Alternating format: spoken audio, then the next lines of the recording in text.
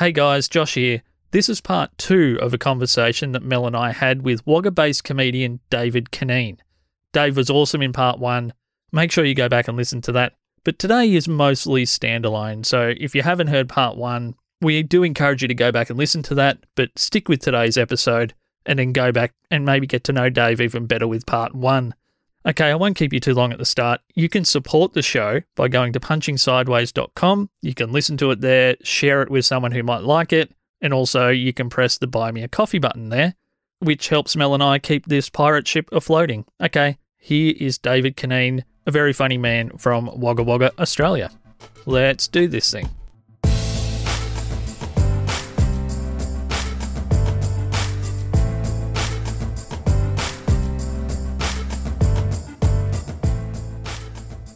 Josh will think of a very smart and funny joke, and I'll say, okay, tell it to me. And I go, I can understand that because I know you, but 90% of the population will not understand the way you're articulating it. Correct. Yeah. Perfect concept. You just need to tweak the wording because it's just going to go straight over. Yeah. So you do, not in a disrespectful way, but you have to play to the general population, right? Not the people that actually know you, because you could go, oh, I get it. It's like you're having your own inside joke with the audience, except for they don't know because they don't know you. The goal's to be funny to people that don't know you. Yeah. More so than people that do. And that's what we do. We get together and we bounce stuff off each other all the time. And you know, the guys that I work with and the girls that I work with will get sick of hearing me say this, but I'm not looking for them to give me a punchline. Yeah. But I'm looking for them to say, oh, maybe just change that word here or there because it didn't quite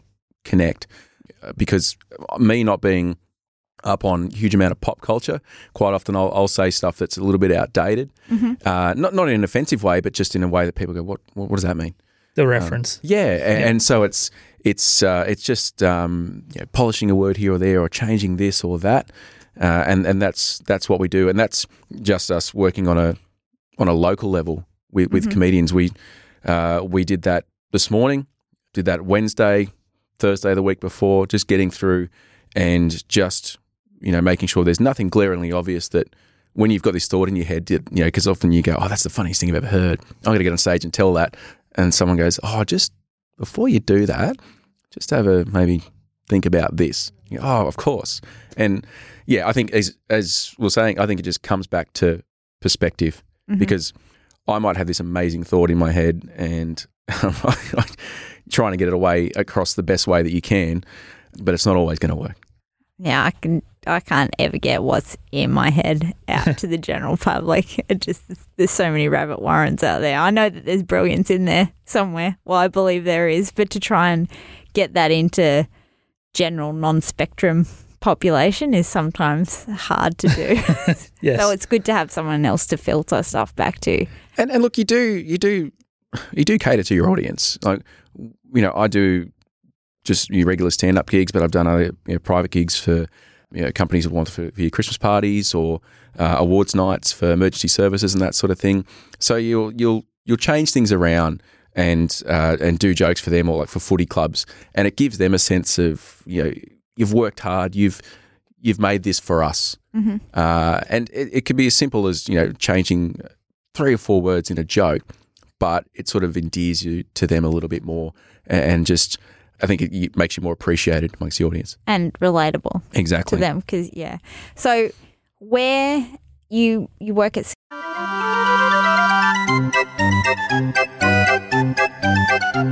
I work in tertiary education, but I'm not tertiary educated. Put it that way. This is cool. Yep. I like this. What do you do there? Has that opened up your thought process? Like, is that your long-term job, or have you gone through a bit of a? Well, I do. I work in admin. Yeah. So cool. Yeah. So I started at just doing work in a printery, uh-huh. and we used to send out back when we had printed study material. We would send that out to the students. It was on your feet all day, just sending out thousands and thousands of packages, and then a job opportunity came up at a higher pay grade, which is obviously the thing that dollar signs rolling in your eyeballs, and so jumped into doing admin work there. But it's a great place to work, and great people and great conditions. But there's lots of things that if I was a much more motivated person, I would probably look into. So comedy is one of those avenues. We were talking about country music before. I write country music lyrics. Really? Yeah. So I haven't done it for a while. I've been focusing a bit more on comedy, but that's another thing. I can't play. I've got 2 guitars, but I couldn't play a note to save myself. Josh can play. Can you? A little bit, yeah. Yeah. Don't say be a little modest. bit. Yeah, I can play. Yeah. Yeah, Yeah. he can play. I'd love to hear, at least, would you look at, so some of the comedians sing songs in their sets, would you look at evolving into something like that? I think so. I think I'd like to learn just enough guitar to play a couple of chords to get a half decent song on stage. And I know we had Cameron James here last month, I know. who, and no offense, he wasn't sitting there doing a Jimi Hendrix, lick or anything like that. Just basic chords, but singing a really funny song. Medium Dick, for all of those who haven't heard it. It needs to be recorded. Yeah, and because- I see that sort of thing, and I thought that I would just love to be able to do that. Just to do that. I don't think I'd be able to play guitar remotely well and sing at the same time. But that, I guess, that would be the next goal. And my thing is with talking about country music before. I think writing lyrics in country music is very different. Very similar to comedy, because I can write a song about this topic, and then I can write a song about this topic. Same as writing a joke. And there's a lot more leeway in country music. You can have that little bit of humor in there, and people enjoy that. And I mean, I've always thought that I can sit here and write songs all day, but you only need one to put that in front of someone and have that be something that the people hear. I don't want to be the guy on the stage that sings it, because who's going to want to listen to that? I don't want to be the guy on the stage playing the guitar, because I can't play the guitar. But I'd love to see someone who's good at what they do sing one of my songs. That would be probably a lifetime dream. But yeah. Well, I'm sure there's someone listening to this show I hope so. that probably is writing that style of music that doesn't have lyrics. Yeah. There would have to be. Yeah, and I have an idea in my head. Like, I can say, this is how I want it to go. This is how I want this bit to sound. Could not tell you what that is. It an A, B? What is that? I don't know.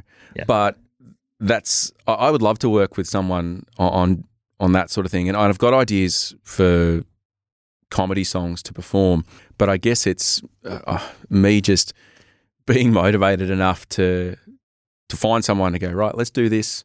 I think this could be funny, and we'll go from there. Because I've yet to see a comedy song performed on stage by a good comedian that hasn't got a round of applause.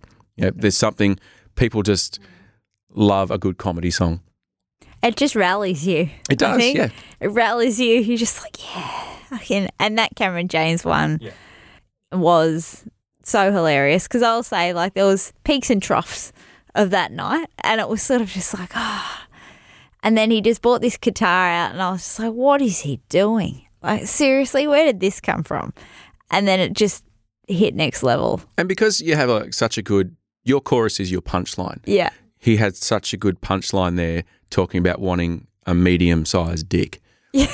And so you move from the chorus into the verse, and then people know that punchline's coming back, and it's how they know how that all relates to each other, and so they're anticipating this. So it's just it's one big continuing callback. It's And great. again, it comes back to the relatability, because I was sitting there listening to it and going, yep, you're right. Like, this is just, all he's doing is saying truths. Yeah. Well, Pretty I much. was emceeing that night, and I had to come on stage after him, and I'm like, how do you follow that? And I just thought, I just said, medium dick gives me something to aspire to. There you go. Yeah, there you go. Is it the reason we don't maybe see more? Medium-sized dicks. Yes, correct. No one probably wants to see those. Because that's illegal Yeah, out in the streets. exactly. But in the confines of this studio. Yeah. Yes, but also illegal in any kind of text message, in my opinion. It's obvious you've just hit the nail on the head. It's very hard to follow that. Is it because normally that's something that, if it's going to happen, is maybe set aside for the headliner to do that? Because you're giving people a great joke plus a melody plus something they can sing to and repeatability. if they know that chorus is coming back, they know they're ready for it. And that was such an easy line to remember that by the time we got to the second chorus, everyone in that room knew every word already. Absolutely, yeah. So they were waiting for it. Like you said, that's not something that probably could have worked well in the context of a whole show if it happened halfway through the lineup. Yeah, it can work if you, luckily, when you've got smart bookers out there that know how to organise a card. So, for example, River Arena Comedy Club will do 5 locals, then we have a little break, and then we do the headliner. Putting a musical act last in that first bracket is always a great idea. Finishing a song, is bound to get a round of applause, and then you've got your break and people refresh, and so they'll be a bit more forgiving if the next comedian has a musical component as well. Be unlikely that they would come straight onto the stage with a guitar doing their first joke. So there is going to be a little bit of a buffer there as well. But I think, it's probably something you'd want to be careful of not booking all musical acts. And when you see that the headliner's got a guitar on stage, well, he's probably going to be doing picking it up. I think that's Chekhov's gun. I think, like if it's sitting there at some stage, it has to be used. So yes, yeah. He's not just going to have it as decoration. No, it'd be a weird one. If you like us, like I like us, get onto punchingsideways.com, give us a bit of a likesy, have a bit of an exploration around, and maybe buy us a coffee. So I don't think you ever answered my question about the buzz of the gig. I think you put a question straight back to me, so I'm not going to let you get away with that. Yep. I want to know about a gig that stands out in your mind now that you've done more of them, and as things open up more and more, we're all going to hopefully have the opportunity to do more shows, not less. Well, I did a unplanned gig just recently down in Melbourne at we were down there for a few nights as part of the Melbourne International Comedy Fest. The River Arena Comedy Club did a 3-night run, sold out. Thank you very much. Thank you. And while we're down there, we knew that there'll be the opportunity to perhaps pick up some gigs on the side. And there's one pub down there called the Exford. Great little pub. I reckon it'd be awesome to see live music in. I don't know if they have that there, but I reckon it'd be fantastic. And I think it's called the Bear Pit, which, sounds a bit weird. Sounds awesome. Yeah. That sounds very inviting, but some of the guys said, you need to go and do this. And I said, okay, well, let's go have a look. And I went down there the first night. And what it is, it's Chris Franklin, who had the song Bloke, if you remember that. Yeah. Yep. Amazing comedian, but he's obviously more known for that amongst the mainstream. But he hosts that every Melbourne National Comedy Fest. What it is, it's basically you get up on stage. It's almost what we were talking about before when the audience are respectful. None of that. Okay. So it's open slather to a point, but it's testing yourself where you aren't necessarily in the safety confines of a curated comedy room. And I saw it and I thought I have to do this. And went back to my room, woke up next morning, put a set together that I thought, right, I've seen what's here. I can't make jokes about lollipops and butterflies because that's not going to work. I mean, these guys are watching AFL lying through their tooth, basically, if you get what I mean. Like it's a rough crowd. Yeah. But I had to find something, cater it to them. I went on stage pretty late in the evening, and which I don't know whether that was a good thing or not, but because I think for some people it probably damaged their confidence because you're seeing people just, tell people they suck and all this sort of thing, and it's, people might turn around and walk out the door. Yeah. But there was hecklers and all that sort of thing, and I got up on stage, delivered my jokes, they laughed, I got off on stage to applause, and I thought, wow, that's pretty cool. I was watching people up there before me that were just not connecting. Mm-hmm. And I'm not saying for any minute that I'm funnier than those people or they're funnier than me, but I'm like, in my mind, I found a way to get to you guys that aren't your usual paying money to a fairly safe comedy room. And that for me is like, that was fantastic. And then I got to go up again a couple of nights later, which just being asked to do that was a great feeling that awesome. You did all right. That was good.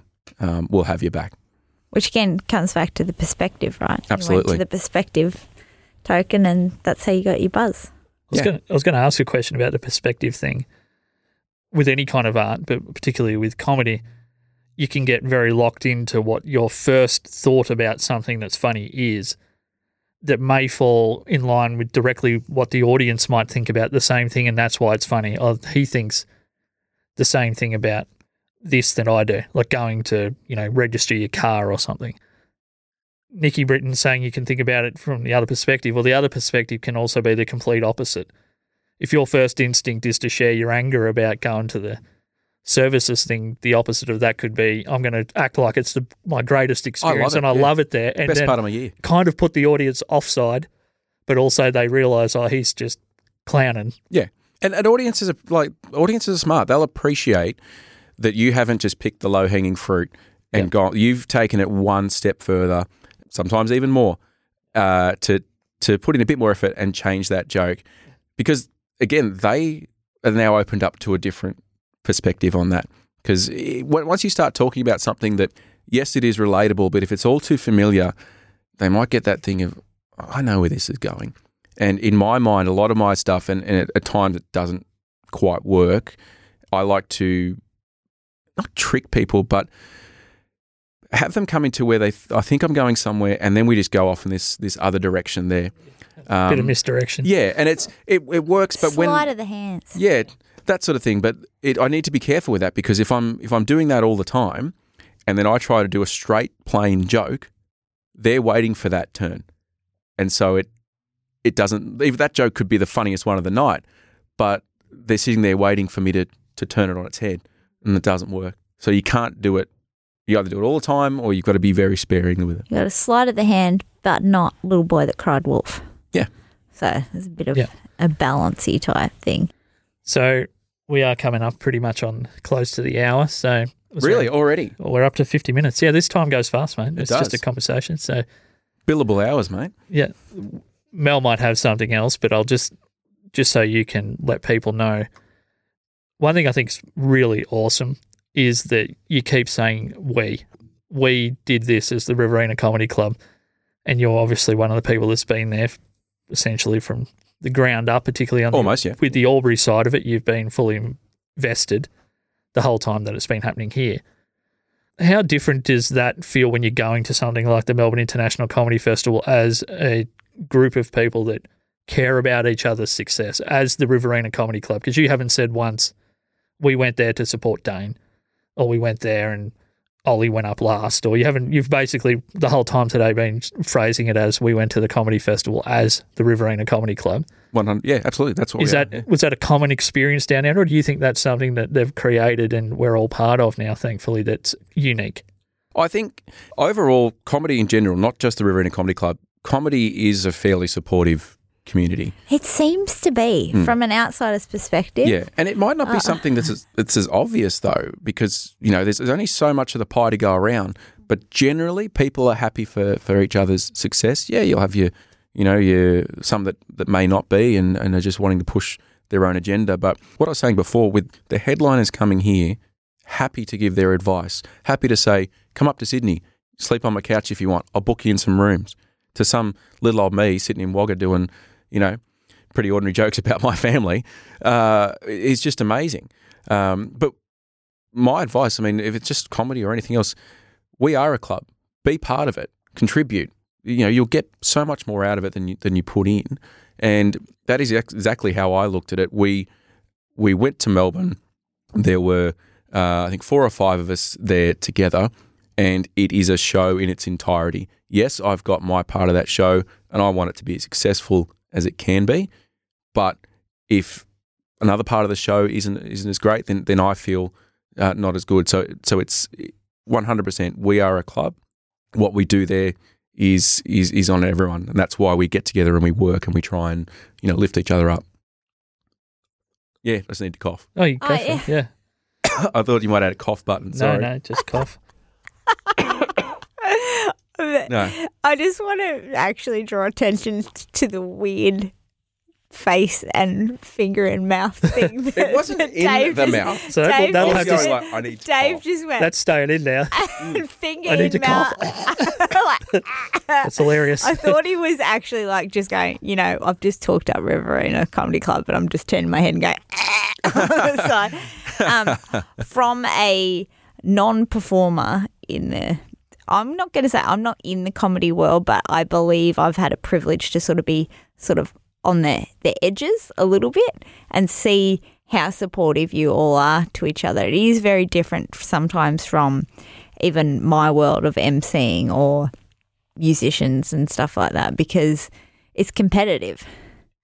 Whereas I feel like sometimes the comedy realm, like you're saying, is about the collective. If the collective isn't successful, no one's going to get gigs. And that's how I try and operate too, is whatever I'm involved in, I'm just all in. Like I want to know all the parts, because if the tech guy isn't working well or whatever, then that is a side of the show that needs to be lifted as well. Like all the parts are just as important as everyone else, and I think they should be respected a little bit. And I think that with musicians, and I'm going to throw them under the bus a little bit, Go for it. is they get sometimes so stuck in their egos and competitive about wanting to be better and wanting to be the headliner or wanting to get booked for another gig, that they don't realise that if everyone is successful, more people will come out. Yeah. And more, like, if your show flops, that affects the collective. Correct, because I'm associated with that. Yeah. Yeah, absolutely. And it's funny that you mentioned that, because that's something that that's a lesson that I think a lot of people can learn from you talking about headliners and lead singers and that sort of thing. The person who's emptying the garbage in the stadium is just as important as them. Yeah. To provide that experience. So there's every little bit of every little cog needs to turn, everything needs to work as it should be for it to be a great experience. We have a lot of our audience that come back month after month after month. They're not going to do that if they don't trust us to give them a great night out. Yeah. And that's why we you put in the effort, and you see like the guys in here in Albury and the girls in here in Albury that meet up, they work on their material. Because I don't want to be, you get perspective. You put yourself in the seat with that audience member where someone's jumped up on stage and hasn't had a go. Mm-hmm. It's awkward for them. It's awkward for you. And what's worse, you've paid money for it. Mm-hmm. So that's why I love being part of this club, because you see that these guys and girls recognise that they'll get out of it more than they put in, and it's you can tell when they're putting in effort, working on their jokes, and it's just I've got a couple of mates that have started doing it recently, and so to see their journey from being audience members to being on stage and understanding how much work goes into it. It's not just you get up on the night and here's this thing that happened to me and isn't this funny? Like a proud parent moment. It is. It is. It is. Yeah. I'm not. I'd give them up for adoption at any minute. But like, the dollars have to be right there. I like that when I've seen musicians that have started quite young and I've watched their evolution. And it's like, and they know your name, and they're also, because you were so invested and helpful with them. And the ones that don't develop egos and are fully part of the journey, like you're on their journey as well. It's a really nice feeling. And I struggle with compliments. I honestly do. Like, and I mean that. Try throwing some at me now. Or do you mean taking them? No, taking them. Oh, okay. So even to You're in the right room for that. yeah. I think I'm not getting any in here, but it's weird, like to have people come up and say to you, "Oh, that was really good. You look so natural, relaxed on stage." I don't know how to take that. Like I'm not used to receiving that sort of affirmation. And when you get up on stage and you tell a joke that in your mind you're telling it and you're ready to get on to the next thing, and the audience applaud, and you're like, oh, really? Yeah. That's okay. That's cool. Yeah. And it's a very, very weird thing for me. So, yeah. It's funny you talked about compliments because, and I think I brought this up in the last episode, my last gig here I thought was one of my strongest sets, but I had one joke that didn't work really at all because it was a bit too intellectual again, and I expected a bit too much of people. And Like, no, but it was more so, no. Careful. They're the worst. No, it was because I put Perspective, John. things in the wrong, I put the things you needed to know in the wrong order. Yeah. Yeah. So it wasn't on them, it was on you. Oh, it was my fault. yeah, Yeah. yeah. I mean, yeah, but the joke itself might not be any good anyway, but I miffed it. So it was completely my fault. But the next morning you sent me a message and basically all it said was you should be really proud of how far you've come. You are clearly putting in work. And that was unprompted. Like people in music do that all the time. Oh, great set, man. Yeah, and you never hear from those people again until 12 months later and you play another gig with them. That's all fluff. But the fact that you took time out of your day and you clearly thought about it at some point that morning that I'd had a stronger set, that actually got me through the spiral of just thinking, oh, that joke didn't work. Oh, my God. Well, I guess because I would be thinking how I would feel if I got that from someone. Yeah. It meant a lot to me because I've talked about it 3 times, I think, since. Yeah. So. And I'm sort of sick of hearing about you, Dave. Jesus. I'm a big believer too of not, don't pat everyone on the back and say, great set. Like, yeah. Well, that's If- what if I it's- trust you 100% that you wouldn't have sent it if you didn't mean it. yeah. Which is why it means more to me, I guess. I'm not the sort of person either that like I won't get up on stage, get off stage and go, oh, how'd it go? I know how it went. If I need to ask you how my set went, I shouldn't be doing this. Yeah. But I might say to you, what do you reckon of that? What do you reckon of this? But yeah, I certainly, I don't like just, pissing in people's pocket and that sort of thing. That doesn't mean if their set, bombed, because who hasn't, I'm not going to go, man, that was shit. But I'm not going to give them, fake platitudes and that sort of thing. I'm like, don't insult my intelligence because I already know what happened. Because So, also, like you said, it's fake. It's like a false. And the last thing I want too is if someone has, hadn't had the best night and they know that, is me coming up and saying, oh, that's an awesome set. And they think, oh, okay, that was all right then. Yeah. And then they may be going to not have to put in the work for next time. You're a Facebook guy. You write some of the funniest comments on people that I know's Facebook pages. I'm not a huge sort of person that puts up their stuff on Facebook. I like to play it close to my chest. You'll see it when I'm on stage. Yeah, it's something that I need to be better at. I have people in my ear telling me you need to be better at social media. And like, you need to leave me alone. I don't really like it. I don't have a website. Most of the time you'll catch me at the Riverina Comedy Club. But yeah, other than that, I'll be on a poster in a window somewhere.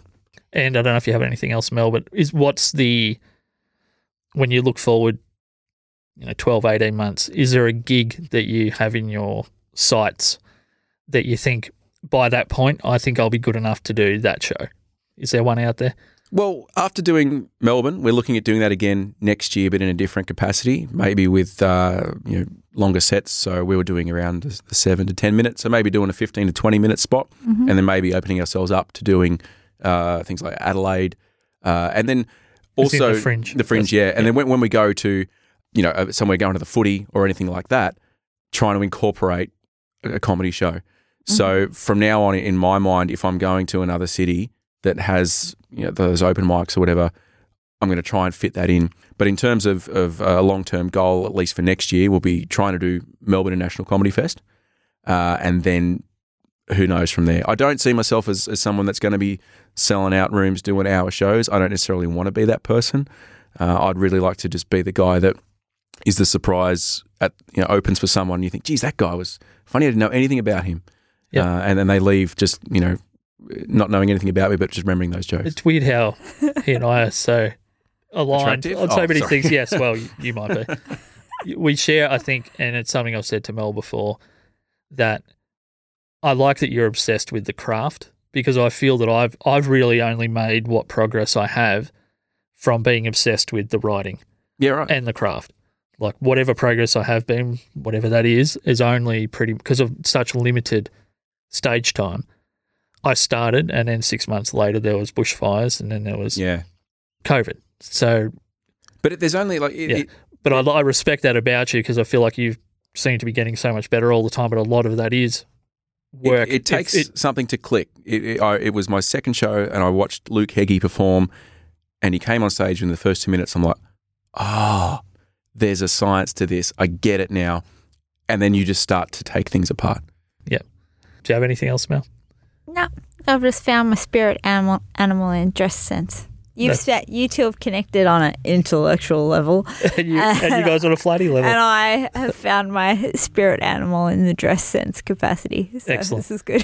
So for people to support us that have enjoyed this episode, they can buy us a coffee. So you can either check out Dave on Facebook, Yep. or you can buy us a coffee. Or on Riverina Comedy Club because he's just said that he hates Facebook. Yes, So, or you can go see him at a show and Yes. maybe mention afterwards that Yeah. I didn't know who you were, but now I do. Yeah. Awesome. I'd love that. Thanks for having me, guys. Excellent. Thanks. Righto, Cheers. bye-bye. Cheers. Laters.